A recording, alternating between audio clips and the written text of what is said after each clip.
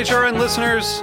As we celebrate our 15th year, we are deepening our commitment to giving voice to the next generation of food systems storytellers, and we need your help. Our internship and fellowship programs help activate new possibilities for underrepresented and underestimated young people through experiential journalism, audio engineering, and production training. Through these unique programs, HRN helps food equity stewards build essential workforce readiness skills that expand their potential and foster economic mobility. Please consider supporting these critical programs. And with a minimum donation, you can be entered to win a dinner for two at an amazing restaurant in one of 8 cities and tickets to a concert at a great venue in one of those cities. We have incredible partners across the country who have donated, as they also share our passion for helping to educate the next generation of food systems storytellers. Check out heritageradionetwork.org/15 to donate and enter to win today.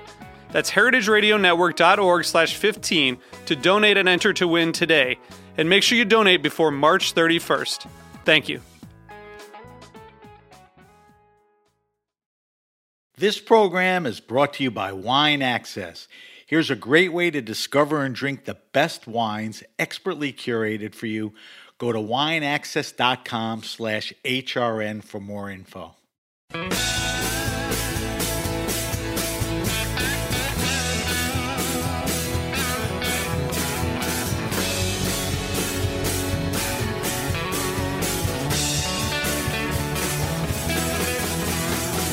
Hey, welcome to Beer Sessions Radio on Heritage Radio Network. I'm Jimmy Carboni. I'm the host here on Beer Sessions Radio. This is Tuesday, January 26, 2021, and we're recording remotely with some cider friends up in Finger Lakes, New York. Now, Finger Lakes, New York, to me, is the place for really good, fine, hard cider in America, and we've got 3 really special practitioners. We're going to talk about dry cider, but also regenerative agriculture, and go down the rabbit hole that we've been really looking forward to start off the year. So let's have each guest introduce themselves. First, Autumn, start with you, please. Hey, this is Autumn Stochek, and I have a small cidery and orchard just outside of Ithaca, and I farm it with my husband, Ezra, and we're certified organic, and we've been making cider since 2002. And you guys are Eve's Cidery. And Eve's Cider. Dava? Hi, I'm Dava Moss. I've been growing apples for over 15 years with my husband, Eric, and making cider for 10. We're certified biodynamic. We have 2 orchard sites, and we're kind of right outside of Trumansburg and Burdett, New York. And you guys are Redbird Cider. We're Redbird Orchard Cider, yeah. Redbird. And then Melissa? Hi, I'm Melissa Madden, Open Spaces Cider, tiny little cidery based out of Trumansburg, New York. This is my second cidery, but my first based on some of the concepts of the open spaces and the edgy spaces, apple trees that have been left behind through other ownership transitions. And I'm making cider through the mentorship of both Autumn and Eric at Redbird. I do most of my pressing with Eric. So there's another funny concept to this cidery, which is sort of collaboration and minimal ownership of infrastructure, which I think is kind of an interesting entry point for some people. Great. So where we're going to go with this show, the 3 guests that we have, listeners, are making fine, dry ciders, some of the best in the country as far as I'm concerned. So we're going to talk a little more about some of the other values that they have that are part of that. Autumn, why don't you introduce the show, since we had a nice conversation back in the fall for Cider Week with you and your husband. And this is the show that you wanted to talk about next. Yeah, well, I seem to remember that you asked me a question on that podcast about regenerative agriculture, and I had a lot to say. You were like, maybe we should do another podcast. So regenerative agriculture is kind of a buzzword these days, right, Jimmy? I mean, is that why you brought it up? Yeah, well, I mean, I guess I'll say Melissa had mentioned it on the show about a year and a half ago, and I'd never heard of it, but I knew there were things like biodynamic and no-till and permaculture, but I hadn't really put it all together. And a friend told me about Allen Savory and grassland grazing. But it seemed that let's start with that, about the practices that you guys use in terms of your land and your orchards, but then we're going to go a little further than that. So how about David? What practices are you guys using in your orchards? They said you're certified biodynamic. Yep. So for us, all of us are doing perennial crops. So in that sense, they're sequestering carbon all the time. We do that. We have a flock of sheep and ducks and geese that we rotate throughout the orchard and in our open spaces for fertilizing, but also for mowing. And then we do underneath our trees, we do mulching rather than mowing. What are some other things we do? We do wildflower, in between our rows. We leave probably every other row most of the time open for bee habitat rather than mowing down. And then we do a lot of, I don't know if you would call it hedgerow maintenance, but we make sure we have a very healthy, vital hedgerow system in the orchard. So we're the only thing we're really taking out of the orchard is the fruit, for the most part, I would say. That's great. And Melissa, how would you introduce us to the concept of regenerative agriculture in terms of cider making? I think probably the way I came to it, which was as a farmer. I think I shared this with you in the intro, but I still think it's interesting, which is that I started to learn about how cool farming was from Autumn in 2000 or 2001. And that kind of led me down a path of doing like kind of a more traditional apprenticeship on a vegetable farm, and then working on a grain farm, and then sort of transitioning to being really interested in, from no-till concepts to really regenerative soil building concepts having to do with grass and trees and things that do really well in the Northeast with fewer inputs. And that led to what actually agriculturally saleable crops existed within that context, which led to apples. And so my farm that I started in 2008 and left just a year ago was really based on the sort of undulating hedgerow concept of apples with grazing animals in between, similar to what Deva was just referencing. I think it's a really beautiful system. It's used quite frequently in Europe. And I think one of the mistakes of permaculture was is to assume that that's a new technology, and it's really the sort of natural way that savannas were managed and used by people for eons. So it's just sort of taking this sort of naturalized approach to trying to produce food in a more lower input manner with higher yields per acre, but thinking about yield per acre in a very different way. Melissa, what is that? The grassland management? Just give me a little. I'd heard about Allen Savory. Maybe our listeners don't know about it. Well, I never ended up following holistic management to a lot of people end up becoming trainers, but there's a whole movement just around grass-fed beef in particular around soil carbon sequestration, which is kind of a density calculation, how many animals per square foot and how often you move. There's this concept around whether they're taking one bite of grass and creating a regenerative, quick growing,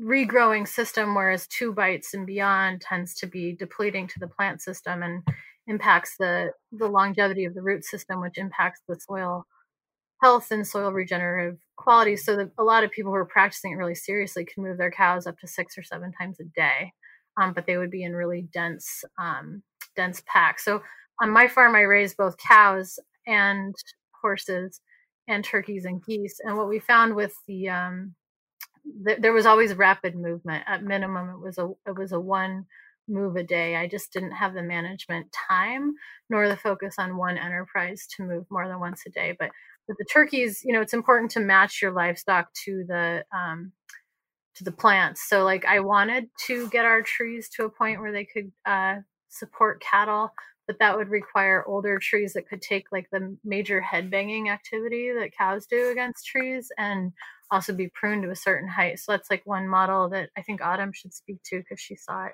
more in Europe. And I think that Dava and Eric could explain how sheep are different. My orchard was younger than either of theirs, so we kind of just stuck to the poultry model and then had cattle on the acres that we hadn't been able to develop into orchard yet. But I think for my like next round of projects, I think like poultry is a really accessible sort of new enterprise because it has a 1-year cycle and you don't necessarily need to raise the mothers the way you do with cattle or sheep. So I would love to give both of them time to talk about what they've seen with the grazing part of it as well. Yeah, I would just jump in and say, like, for your listeners, if somebody hasn't gone down that rabbit hole with regenerative agriculture, I think one of the main ideas behind, say, when you say the word regenerative versus say something like, say, like sustainable agriculture, and they could both be happening, but maybe the idea with sustainable agriculture is, okay, it's okay if we do this farm because like we can kind of maintain the level of, you know, health in the orchard or the farm or whatever going forward. Regenerative agriculture might take it a step further and say, hey, like, how can we have a relationship with this land here in which the activities that we're doing on the land are not only producing an abundance for the purposes of us humans, whether that's like, you know, for our own eating or whether we're selling it as a livelihood, but we're also actually improving the land. And I think, Jimmy, to your point with grazing, one example of that that your listeners may or may not know is that grass, like trees, grass is like different than trees, but trees here in the Northeast do a very similar thing as grazing animals, like say in a savanna, which is that this is really in stark contrast to agriculture where there's tillage. So any kind of like grain farming or annual farming, or even orchards where you may have like many miles of bare herbicide strips under the trees. You've probably seen photos of this. It happens with apples and almonds and peaches and everything else. But when you have grass or you have a plant and the plant is breathing in carbon dioxide and exhaling oxygen, they're using sunlight and the carbon they take out of the air in the form of the carbon dioxide to make sugar and grow themselves and make cellulose, and their bodies are made out of carbon. And half of that plant material is underneath the soil. And so the plant, especially with grass, when the animal eats it, the roots die back to the same amount of grass that the cow or bison or whatever left it to. And that carbon that's in the soil gets incorporated into the humus with all of the microorganisms that live there. And that is in fact how the topsoil of the Midwest of the United States of America was built and created, which we are now using up really rapidly. So that's the exciting thing for farmers, is to think like, oh, how can we actually sink carbon, and how can we actually make our farms be these better and better places, more and more vibrant places. So the soil is a really important part of this whole process, isn't it? It's what it's all about. It's all about the soil, which is really different, I think, than maybe, sort of modern conventional chemical agriculture has thought of soil as chemical constituents and as like a sort of growing medium versus an actual ecosystem, Well, what about Dava? Let's jump in on this. Oh, let's see. Dava. That's okay. Yeah, I mean, all of those things make a whole lot of sense, right? And, it's funny for me, I think I heard of the term regenerative agriculture right at the same time you did, Jimmy. And it's actually not a term that we use at Redbird. We never have. I mean, I guess we fall into it is what we are doing. So it is kind of farming in the ways that produce good food, but you're also, a lot of people, like I have a degree in sustainable eco ag from Evergreen State College. So that's like, I think I graduated in 98. So back then, the kind of what we were taking in was this concept of what you're really growing is soil. And I think that kind of still really holds true and is kind of what this almost repackaging is with the term regenerative now. I could be wrong on that, but it seems like that's really the focus is what you're putting into the ground to keep there for you and then for whatever future generations are farming on that land as well. So is this something that's like, is this kind of the vibe in your area of the Finger Lakes? Is this what other farmers are doing across the boards and other cider makers? It's a really good question. I think it's all over the place. I mean, the integration of animals, I guess I got kind of stuck on, but is very specific. It's a choice to have another enterprise to diversify your farm in a certain way, and then you get involved in, butchering and slaughter and, maintaining feed and all that stuff. And you need to become a livestock person as well. So that's like a very, that's a very personality-based decision, which some people around here have made. I think there is a point that we wanted to make about regenerative agriculture that maybe we would have gotten a chance to make later, but I feel like all three of us would probably want to make it as often as possible. I don't know, Dave or Autumn, if you want to take it. Otherwise, I will, which is the relationship to food and land justice.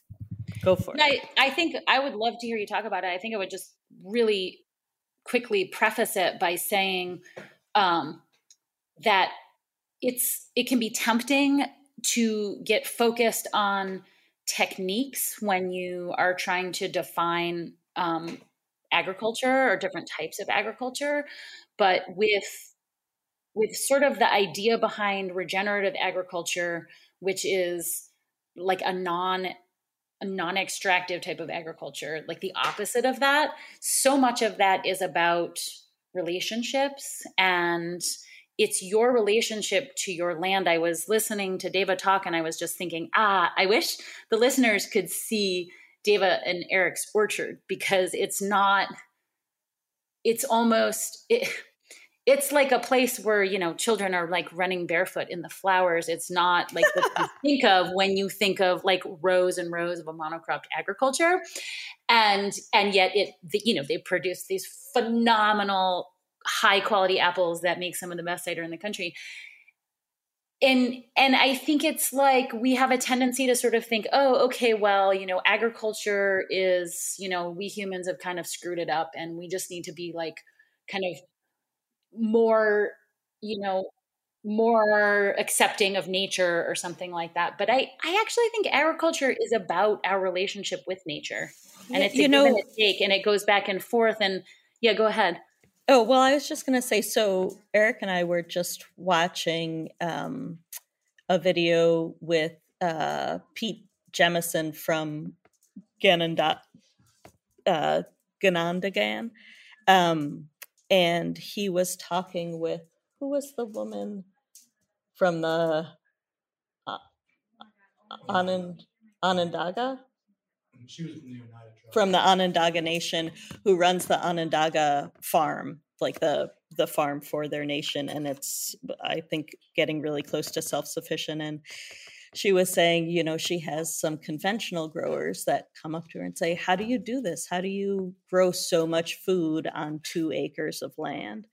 And she was talking about, well, this is, we rotate our crops. We do all of these different things that, in another context, somebody would say, oh, that's regenerative agriculture. And so I think this is something that is all over, and it's being called this thing. It's named something, but it has been here forever. And in some ways, this packaging of it as being called regenerative, in a certain sense, is trying to get, I think, to undo some of the, more modern things that came in once you started tilling all the time and plowing. And so it's not just like people in the Finger Lakes and people in this like green eco movement of, sustainable organic ag. There's a lot of traditional based farms and farming that are like, we're going to keep doing it the way we've always been doing it. And adding in that, I think the thing that can get lost is you can't, like, yes, it's going to put carbon back into the ground. It's going to do all of these things, but there's this other piece to it that is what makes it all come together. And I guess what brought this up for me is when you were talking about, agriculture and its humans being, screwing things up. And the fact is that isn't what agriculture has to be on this earth. And it isn't what it always has been either. That's right. And I think it's coming to that place of rethinking, especially modern ag, and not saying we have to like become Luddites and go way back in time, but like putting all of our heads together, like scientific data, indigenous knowledge, a whole different way of thinking of economies too, and of generosity within economic systems. Like it's this whole big no, thing. And we're going to go there. I'm going to jump to one thing. So when you're explaining this to me, and I think about going back to traditional ways, is this similar to what the natural wine movement is, where someone realizes that they're on their old property and they're making wine this similar to their grandparents or something? We're going to talk about land justice after. I just want to get through some of these concepts. I think there's definitely a connection there. Like every categorization like becomes fraught at some level, like what does natural wine mean? And like blah, blah, blah, blah, blah. And there's all this controversy, but I totally think that the two ideas go hand in hand because they are about, I think natural wine is also about your relationship to fermentation, and it's a relationship as opposed to total domination. It's a give and a take. It's observation. It's patience. It's subtle shifts as opposed to heavy-handed, out of a package kind of interventions. And I think that is absolutely true for organic, biodynamic, and regenerative farming as well. So when I think of natural wine, when I'm going to bring this to cider, when I think of natural wine, I think of being at a raw wine tasting, and there's a family that is in Mount Etna in Sicily, and when you open the bottle, you smell the volcanic smoke, and it's a smoky wine. It's just from the soil. So everything in that wine is from the soil. How, for each of you, I want to bring it back to what you guys do in your cider making or your orchards. How is what you do in your practices, how does that translate into what's in the glass for cider? So I'm just going to speed this up. Let's start with Melissa. Can you restate the question for me again? So similar, like how is the general concept of this natural winemaking or regenerative agriculture, how does that come across in the glass when I taste your cider or something like that? Or pick a cider that would reflect that for me. Pitch your product for a minute. So my product makes me laugh. Well, I think I want to acknowledge straight up that I am the apprentice in this group. My goal with my cider was to do as little as possible. I think in the 2019 vintage, I felt that I actually did not consider myself a equal partner to the fermentation, to use Autumn's concept. I kind of let it control me, and I spent a lot of time begging it to go in certain directions. So I think in the 2020 fermentation actually took a lot more control. And, some of the means of control would be like, our sulfites or temperature or timing, changing my timing or vessels, all those kind of things. So I'm really excited that I released a certain amount of the 2019 wild, but I actually still have a fair amount of it because it's kind of earmarked in certain ways and there's so little of it. I'm excited to release it next to the 2020 because I think it'll be a really good exploration of that question that you just asked me. And also, I had very little control over my space in 2019. That was kind of based on the concept of borrowing and sharing and collaborating without owning almost anything, because that's the phase of transition I'm in from leaving my old project. So yeah, but you had a cool cider that's out called, you said it's Finger Lakes Forest Pet Nat. No, the Pet Nat is the 2020, and that's the 2020. Wild. Yeah. So we're really looking forward to Melissa, what you're doing at Open Spaces Cider is really cool, and really looking forward to keeping up with that. I know my friend Paige at Boutique Wines in Fishkill, New York, is a big fan of all your ciders, and that's a great place to stock up, especially now on Redbird and Eve cider at Boutique. So let's go to. I'm gonna jump around a little bit now. So we will go back and talk about a cider of each of yours. I'd like to go into the land justice issue. How does regenerative agriculture relate to that? Why is that important? Why are Indigenous people in this conversation? And let's go with Dave on that. Let's see. Well, I kind of was speaking to it earlier too. I think that if part of what we're doing, I guess if we're using the term regenerative, or if we say, I think the term that's more prevalently used in our region and probably all over, and is a very familiar term to people that are into the food movements and drinking beverages and all that, is, a sustainable or an environmentally, conscious business. And if part of your mission statement is you are sustainable, then you want to kind of expanding that definition to include beyond just being sustainable for your agricultural practices as far as what you're doing to the soil, to include that to equity and land access, all of the things that are wrapped up in soil and land and agricultural production, and that for you to really be a sustainable business or engage, and especially marketing as sustainability, that it would be really beautiful if we could see that a definition to expand to include, are you sustainable in a reparations and climate justice sort of way? And how does that then affect how you farm and how you market and how you look at the economics of your business? This would be like my hope. Let's go, Autumn. So how does reparations come into play? And I think you guys made a collaboration package that mentioned reparations, but I'm not really sure what that is.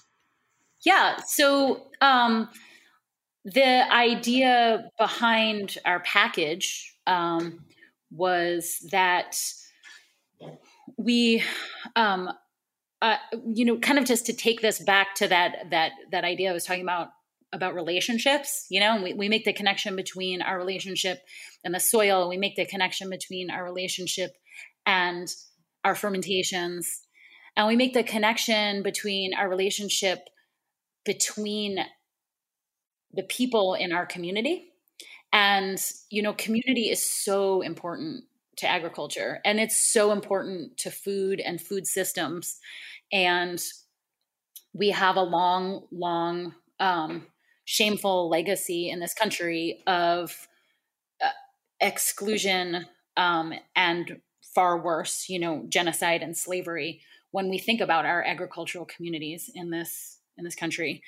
And the legacy of that is that in New York State, for example, 98% of all farms are owned by white people. And to us, the future of sustainable agriculture has to include all the people that are here in our community, and how agriculture becomes more inclusive is also going to involve people like ourselves who are white farm owners, helping to make that happen and bringing resources to the table to redistribute them. And reparations is that in essence. It's, something you may have heard in the context of something a government would do. And of course, we're all holding out, hope that is going to be a step that happens in our country, but we don't need to wait for that. Reparations is also something, and I learned this from Deva, because when I told Deva about a year ago that, I was interested in reparations, but it just felt so overwhelming to me. She explained to me that I could think of reparations like tithing. And this is something that we can almost do like in a spiritual sense, to just continually make that offering. And so most recently, an offering that we made as cider makers was a holiday package. It included one of each of our ciders. Each of those ciders was made entirely from wild foraged fruit from around the Finger Lakes. And the value of the package, except for the packaging, we basically asked that the participants who bought the package made a donation to a local land access group that is working to make land available for farming to people who've traditionally been marginalized from the land, people of color, in Ithaca and the surrounding area in the Finger Lakes. And then the participants, after they paid Quarter Acre for the People Project, which is our land access partner, we shipped them the package, and then they joined us for a live virtual tasting and conversation about the topic. And it was amazing. We sold out in what was it, like a week? I can't remember, Melissa. And then Melissa had to make a waiting list. We squeezed 10 more people in. But we were really overwhelmed and surprised with the response and how much people wanted to participate. Wow. So people really are interested in transparency, knowing the whole story and knowing that you guys actually care about things beyond just profit, right? And I think actually there's a lot of our customers who want to participate in these kinds of actions themselves. And really the brilliance behind the project, which was, the credit needs to go to Melissa for this one, was to conceive of a really joyful act, sharing this really tiny, small batch, lovingly handcrafted cider, all of which was really delicious, in a celebratory way with a group of people, while we talk about, our intentions for helping the world to be a better place. Is the kind of experience that, a lot of people are longing for. Wow. I'll tell you, that's great. We're going to take a short break and come back in a minute, and Melissa's going to tell us more about that project on Beer Sessions Radio. We'll be right back. Hi, this is Sam Ben-Ruby from the Grape Nation. You may know my show is all about enlightening, inspiring, and motivating you guys to try and drink more wine. I want to tell you about a great way to discover and drink the best wine, Wine Access. Whether you're a neophyte or an expert, Wine Access makes it easy for everyone to learn about and buy the wines you like. Their team tastes over 20,000 selections per year and only curates the finest wines, exceeding expectations and over-delivering on price.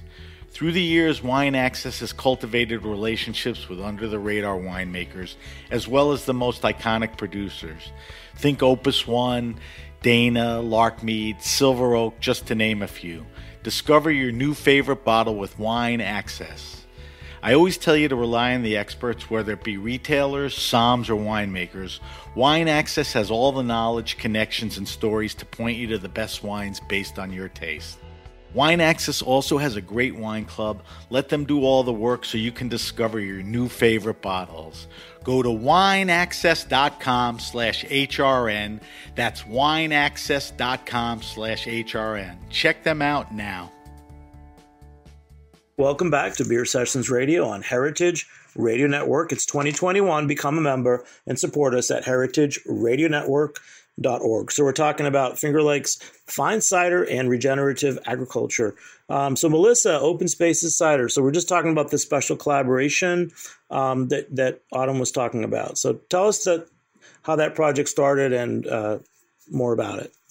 Yeah, I think it's my tendency to dig like really far back. I think it's worth noting that Autumn, Deva, Eric, Ezra, and I have been trying to figure out how to collaborate for years. But this has been something that I think we've all held sort of separately as something we've been pursuing. And it's taken a lot of personal education for all of us to kind of be ready for this. I think it was one of the concerns that all of us had, was to not be perceived as experts, but co-learners. And I think that needs to be acknowledged quite frequently. So the three of us came together to support each other in our co-learning at a certain point. And I don't even remember when, because I feel like there's been moments of talking about it over time, but each of us has our own projects on the other side. And then I don't even know if I remember how. I think we were already having an accountability group between the three of us, and I was starting to really want to release my first vintage and not really wanting to do it for profit. It's such a small project, and it's got so much generosity from other people built into it that I wanted it to be a reparations project, or a reparations release. And the commitment that the three of us have made is to try to continuously build reparations payments into our business model, which is something we've committed to helping other people work with the resources that we've created. And then, we did take advantage of the holiday season. And what we found is, because of COVID and because of the hunger that I think a lot of other people have to be exposed to different ways of doing this, the package itself as like a joyful thing, as Autumn said, was really important. So cider is a celebratory drink, and we are going to use it to celebrate this concept. I think one of the things that I've been working on, and we've talked about in our group a lot, is the idea of normalizing the word reparations. I think we had moments where each of us would talk to people about it, and they would say, well, that's too harsh of a word. And I think it's like, you should call it something else. And the reality is that it is the work. So there's nothing else to call it. So instead, we were trying to work to put some joyful power behind it for the people that we had access to. And I think the logistics of it were deeply complicated, and we are going to run it again. We've committed to running it twice in 2021. There'll be a early summer release and another holiday release. So, email any of us to get on the list for that. We've worked out some of the logistics. So I want to say thank you to our 60 people who dealt with that. But it was really important to have them make the payment themselves to Quarter Acre for the people first, to understand that this wasn't just we wanted to get away from the idea of donations. This is a reparations payment. And then we kind of needed to clarify for our customers that they had to do some work. There are multiple steps, and that's part of the personal self-education, is breaking down even your assumption that you should be able to click a button and have your shopping done. That's just one way to challenge the whole situation. But that we were actually the ones making the reparations payment, because they made a payment and got goods and services in return, but they had to go through several steps to start to understand the process. We donated, and this is how I've been framing it. We did donate. See, I did it again. It's not a donation. It's so easy to fall into that. We got to watch it. But we contributed our cider. I kind of just framed it this way for myself. Our cider, the actual material part of it, an acknowledgement of the stolen land that we were on, and our labor, an acknowledgement of stolen lives that the wealth of our country is based on. And we did a fair amount of discussion of that in our tasting gathering, but we were also, tasting cider and being joyful. And I think it was really positive. I have to say it was the number one most positive customer service experience that I've had. And I interacted with our customers over the course of like 5 emails per customer. It was really intense. And I'm super grateful to them. It was really positive. We will make it slightly easier, but we are going to keep multiple steps, I think, as part of it, because there's an engagement that's required from the beginning, a commitment that's required from the beginning. I don't know if that answered it. I could go in all directions. It does. Let me just, I want to give credit to Paige at Boutique Wines, because I was also, the word reparations was a little scary to me, not knowing the nuances. So I asked Paige last night, and I just said, is the consumer interested in racial equity or land reparations to Native people? And she said that for her, she put it in the context of transparency, that thoughtful people actually really do care about, and especially with everything that happened last year with Black Lives Matters, people really do care that there's Black-owned businesses, and there's a lot of things like that I'm not subtle enough to discuss. But I'm glad you took us down that road, because I thought reparations was a scary word to me as well. And I like that Autumn said, consider it tithing, which is kind of a core of Western civilization, that you would give a percentage of what you took into a church or another type of group. Is that? And yeah, can I just add something to that? That it's funny that we have a, and Jimmy, I would just relate this actually back to the idea of regenerative agriculture. I think in America, we kind of have this sort of me, mine mentality, very individualistic, and so reparations can feel like a threatening word in a way, but my experience with this pack and with, the small amount of reparations experiences that I've had is that it is incredibly joyful. In the same way that saying gratitude and being grateful can bring a lot of joy, giving is a very joyful act. And, our customers, I think they were actually really grateful for the opportunity to, be part of a giving act. And that's one of the beautiful things about regenerative agriculture. I think as people are really, as you say, maybe rediscovering, in their like these old ways of doing things, they're finding a lot of joy. I'm going to say something. I think it's relevant. I've actually been reading Larry McMurtry Westerns. He wrote Lonesome Dove. And right now, the book I'm reading, it's in the 1850s, and the Comanche people of the plains were at that moment where they realized that more white settlers were coming with soldiers, and that their way of life was really numbered. And they were actually having conversations about, should we go and join the white people and just take up the plow and plant corn? So this is it goes pretty deep. And this is, I'm glad we had this conversation, because for me also, I think that it's good to talk more nuanced terms about this. I want to bring this back to cider for a minute. So Melissa mentioned her cider. Autumn, can you tell us the story of one? And just so you know, go back to Cider Week 2020. We have a really great backstory with Autumn and Ezra of Eve Cider. But tell us about a cider that somehow captures what we're talking about that you make. Or it could be the cider that's part of the collaborative package. Well, that cider's all gone. Well, you can still tell us about it. But yeah, if you want to get on that, you got to get on it quick, because that cider goes quick. Tonight I actually wasn't nervous for this podcast, because I was drinking cider, and I opened a bottle of Autumn's Gold, which was not named after me, but that's a whole other long story. We'll have to do a podcast on someday. This cider is, for me, kind of like our signature blend. It's all of the fruit that is in it was grown on our farm. And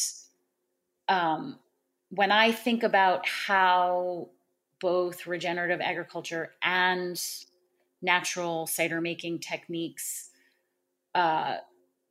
allow the cider to tell you the story about the place where it is grown. I think about this blend because our orchard is located on a very steep hillside that's got thin soil over layers and layers of shale, and the fruit is the trees are they're in a lot of ways forging their own way. They're not being coddled, you know. It's certainly not like a man-made situation, and the fruit that comes off of those trees is not like anything I've tasted really anywhere else, any other apples that taste like that. And so to me, those apples and the cider they make always tastes like that sort of hard scrabble, shale covered hillside, lots of minerality. The honey from the goldenrod and the bees that you always smell in the fall as the apples are getting ripe. The pines that grow all around on the hillside.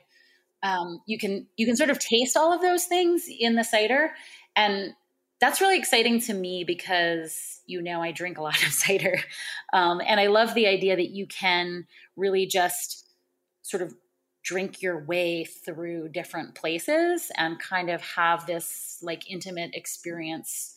Almost like a little journey where you can go around and see these different places, but the sense you're using is not your eyes, it's your mouth, it's your taste. And hey, it's dry cider January, so I'm gonna go to Boutique Wine and get some of your cider. Dave, at Redbird, what's a cider that can represent what we're talking about? Well, let's see. Right now, I'm drinking our Star Blossom, which we've made, I think 10 years in a row. So every year we make it. It's a mix of bittersweet apples and heirlooms.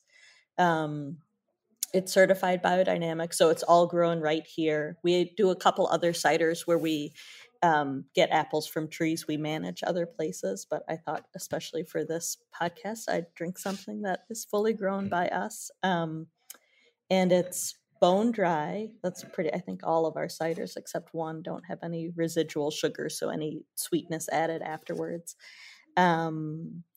It is, let's see, how can I talk about it? It's unfiltered. So for me, like our cider, we do all of it. We don't have any employees. It's just my husband, Eric, and myself and our three boys. So when I taste it, it's not just the apple varieties or even the fermentation style or any of that. It's like, it's everything that goes into it. I mean, it's pretty much what Autumn was saying. It's how many days of sunshine. It's what animals were in the orchard. It's all of those things, and I think that's kind of what we're trying to get at in what we're offering out there to the world. We're super small, and I don't know how well it would translate if you're a huge, acres and acres and thousands of gallons. But for us, there's a downside to being small, but the upside is we can really say and feel all of it in that cider. That's beautiful. And Melissa, you've been, let's talk about it. So you said you've been working or making your product in tandem with Redbird. Tell us about that relationship a little more and what it feels for you to be in that space at Redbird.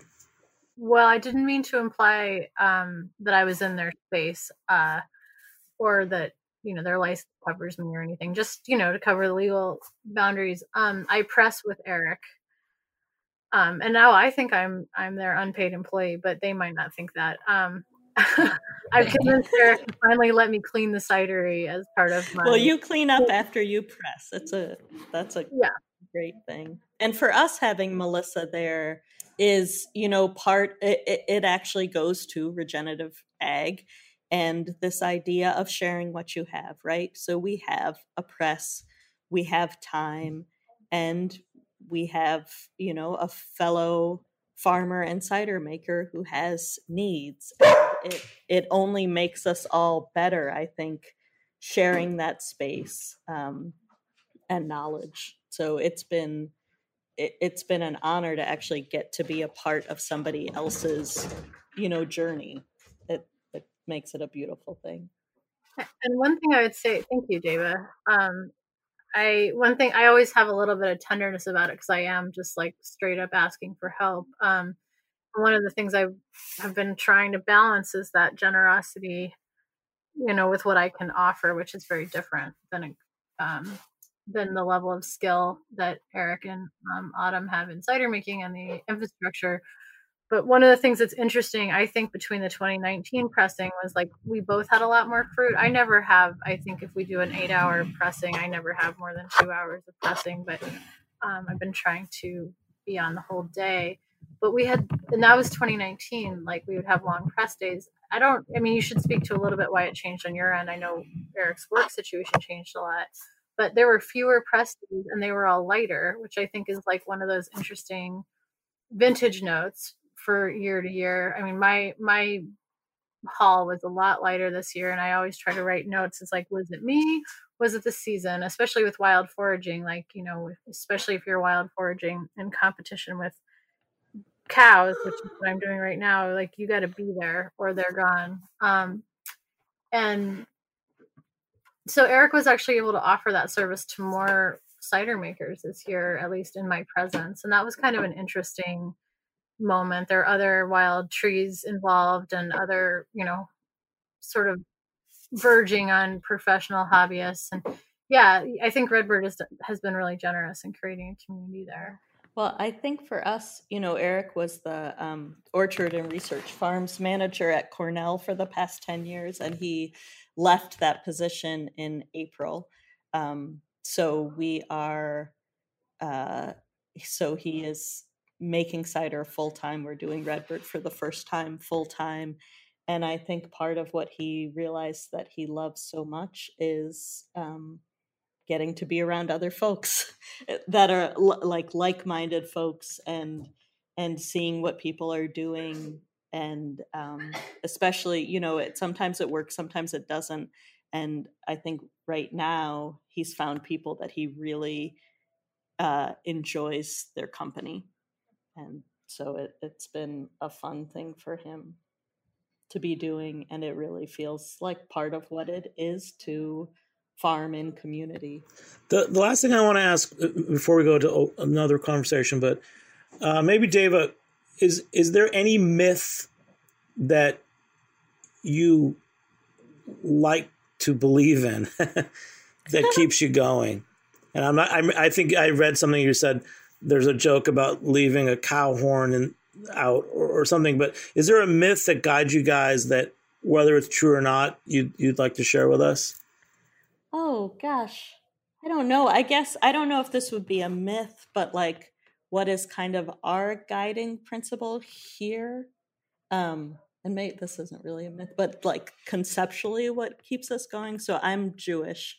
I grew up in a Reform synagogue, and to me, like this concept of tikkun olam, which is like healing the world, and this idea that it's kind of in shattered pieces and we're putting it back together, and there's like these tears, right, that you're repairing, and it's like your duty to God and what God will also like allow you to do. And I don't even necessarily believe in God in that sense, but in this myth, let's say, it's what is guiding. And so like, especially this year, that's been what we've been thinking about is this idea of repairing these tears. And the way that they get repaired is through, weaving these threads, and those threads are through collaborations, right? Of people like you, people totally different from you, but like wherever there are collaborations,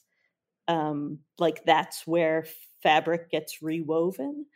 And so that's kind of been our myth that we really keeps us fully going, I would say that. And this idea also within Judaism of tzedakah, which is, you can call it charity or donations, but kind of like that sharing money and resources to those in need or to whatever is an act of justice, and that comes in play with this repairing these tears. So if anything, that's kind of where we focus. And then, with biodynamics, there's this also bringing in of the spirit and the cosmos, which feels like that also kind of brings this more whole earth.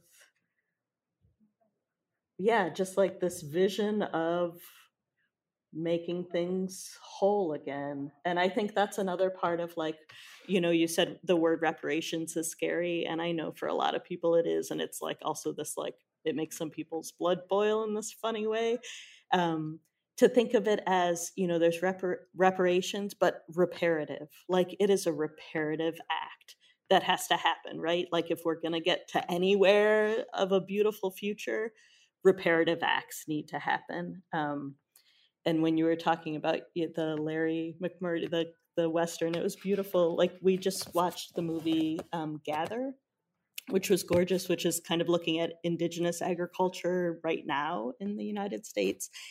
And it ended, there was a young man from, I think, Oregon, the coast, and he said, that they're already, a lot of indigenous communities, they're already on the other side of the apocalypse. We're thinking of it as it hasn't happened yet. And they're like, we're already there. We're on the other side.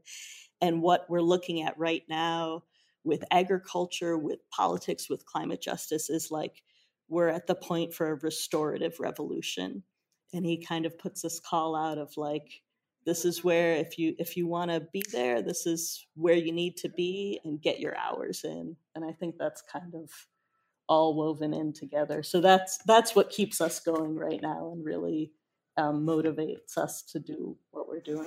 Well, Dave, I think you have to we're going to write down what you just said, and that's going to be the motto for your movement, because now I get it. And just say it in Hebrew because it sounds nice. So, and last Autumn, since you brought us together, is there one last thing you want to ask of either of your colleagues? Oh, that's a curveball. I hadn't thought about that. Okay, well, let's see, Melissa and Deva. We're just getting into the cellar. We're just starting to wrap up fermentations and kind of get a sense of what the 2020 growing season means and how it expressed in the cider this year. And I'm really curious what you're seeing in your ciders. Great question. Oh, I've got Eric here right next to me. So Eric, what are you? Autumn has a question. That's a great way to end it. Let's get Eric on with that question. What are you seeing in the ciders for 2020? Density of fruit and thickness of texture, very rich, concentrated, super elevated fruit aroma. High bricks, obviously, because of the drought and the small crop. I guess actually, in a way, the most explosive ciders I think I've ever worked with. So the potential is exciting. Good. Wow. Yeah. Yay. Can't wait. Can't wait for the release. And what about Autumn? Did you get everything you wanted from the show, or do you want to go to one more place? Well, yeah. I mean, I guess. Do we have time? Yeah, we have time. Yeah, I think that listening to Deva talk really kind of brought it all home for me, which is that just sort of saying again that. These problems that we're all facing in the world that I think a lot of us maybe got brought home in a bigger way this year because of COVID. They're super interconnected, and that's why reparations and regenerative agriculture and natural winemaking or cider making, are connected as well, and